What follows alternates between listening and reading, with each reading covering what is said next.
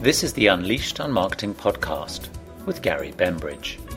In each podcast, I draw on over 25 years of experience to look at what we can learn from a new trend, marketing or advertising campaign, or anything else that caught my eye. Visit GaryBembridge.com to contact me. But now it's time to get unleashed on marketing. Hi, in this episode of Unleashed on Marketing, I want to talk about 10 things I wish I knew. And this is going to be part of a series where I'm going to try and get as many people as possible to talk about the 10 things that they wish they knew 10 years ago that would have influenced the way that they do things. And I'll eventually do my list of 10 things, which I've kind of drawn up. But what I wanted to do is start with the view of a guy called David Magliano. Now, David Magliano is the ex-marketing director of Go, a low-cost startup which British Airways originally established. He was the marketing director of EasyJet, who bought Go, and he then was the marketing director for the London Olympics 2012 bid group, the successful group that left, and he's then since left there. Now, I heard a talk by him at the Richmond Events Marketing Forum 2007. And the talk was very interesting, actually, because he didn't take the obvious route. And what I thought was particularly interesting was he was talking about the 10 things I wish I knew 10 years ago. And what he did, which I think was very insightful and very clear, is he didn't focus on trends. He didn't focus on things like the internet.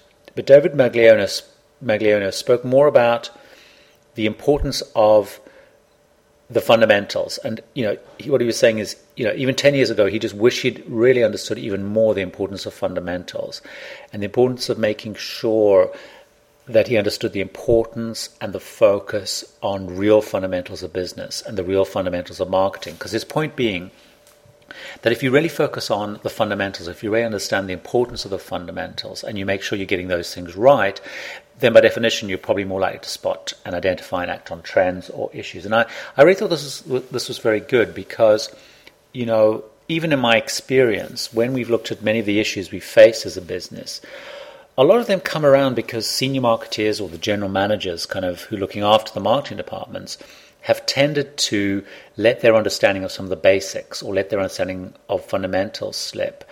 And, we see that particularly in areas of copy and stuff where even the fundamentals about, a very single-minded, simple brief without too many executional guidelines, some of those fundamentals, the fundamentals of what is a rating, understanding what is a rating, go around and ask senior managers what is the definition of a rating, and they bumble around. Now, David Magliano identified 10 things, and these are the ones. I'm just going to comment very briefly on them. One of them was around knowing how to build a business case. His point was that, it's very important that you can build a compelling business case. It's considered, it's thought through, you've thought through the issues, because that's, particularly when you're looking for money and investment or asking people to allocate, whether it's spending money or investment money or to do something, how do you go around constructing a very compelling business case that's thought through and preempted many of the issues? So that was his first one. The second one, which was sort of linked to that, was the ability to then construct a persuasive argument or persuasive presentation.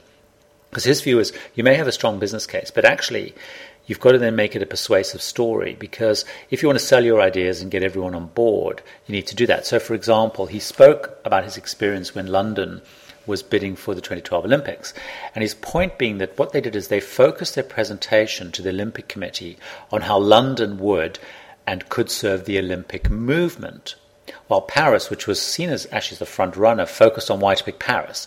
And actually the former story was actually the more compelling. Both had a sound business case, both had thought through all the issues, but actually it was much more persuasive because he'd understood what would resonate and be persuasive for that audience.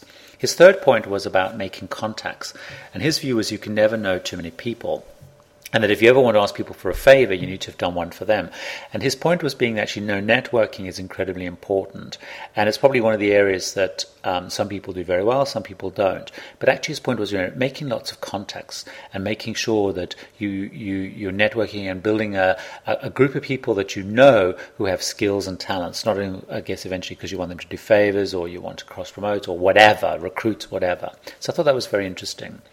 The next one was about dealing with staff problems quickly. And this was an interesting one because he said, so often you have the wrong people in the wrong job or whatever.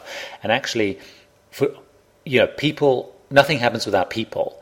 And for too long, we often, sideline people or just face into it and deal with it quickly and promptly, and don't sort of hope things will get better. And, really understanding that key thing. His next issue was really around, he was talking, as a marketeer, often people get more carried away with the marketing and the branding. But what he was saying, one of the big things he'd learned, particularly with the emergence of the low-cost airlines, was the importance of the business model itself. And his point was that the underlying business model is the key to success, not the brand. The brand then adds onto the model. It's not the other way around. It's not that you have a strong brand and then look for the model. It's the underlying business model that's important. And he spoke a lot because obviously his experience was of low-cost airlines, but he spoke about, the actual model itself was more important than the brand. So in reality, in the US, I guess you have Southwest, you've got Ryanair, you've got EasyJet, etc., etc.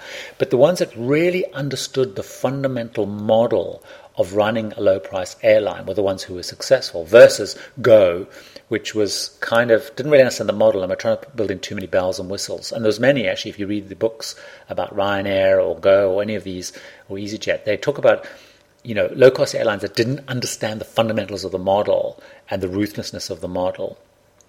His next point was pricing. And one of the things that he was saying is that as a marketeer, just understanding the significance and importance of pricing and how to use it. Now, he gave a very dramatic example where Stelios, who created the EasyJet, was talking about how he really understood pricing. At the time, the airline pricing model was really based on the fact that the closer it got to departure, the more the price came down. So if you were flying British Airways or Iberia or American or whatever, the idea being that the closer it got, the prices went down. But actually, Stelios' view was actually, no, that's the wrong way to think about pricing, because the closer to doing a trip, probably the more important it is, the more essential it is, the less, you have to do the trip. So he reversed it and actually used the other way around, which was pricing more and more, up close to the thing. But also very important was historically traditional airlines had used product, economy versus business, business versus first, as a way of differentiating price. But even with this different pricing,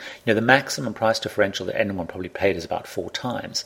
But if you actually look at EasyJet, it's at least 10 times. So, if someone's paying the equivalent of 1, someone else on the plane will be paying the equivalent of 10. And nowadays with Ryanair, it's actually up to almost 3,000%, because sometimes you'll pay 1p, £1, whatever, but you may pay several £100s close to the time. But a sense of really understanding pricing and how to use pricing to add to your model and to really drive revenue in a way that still obviously keeps the consumer on board.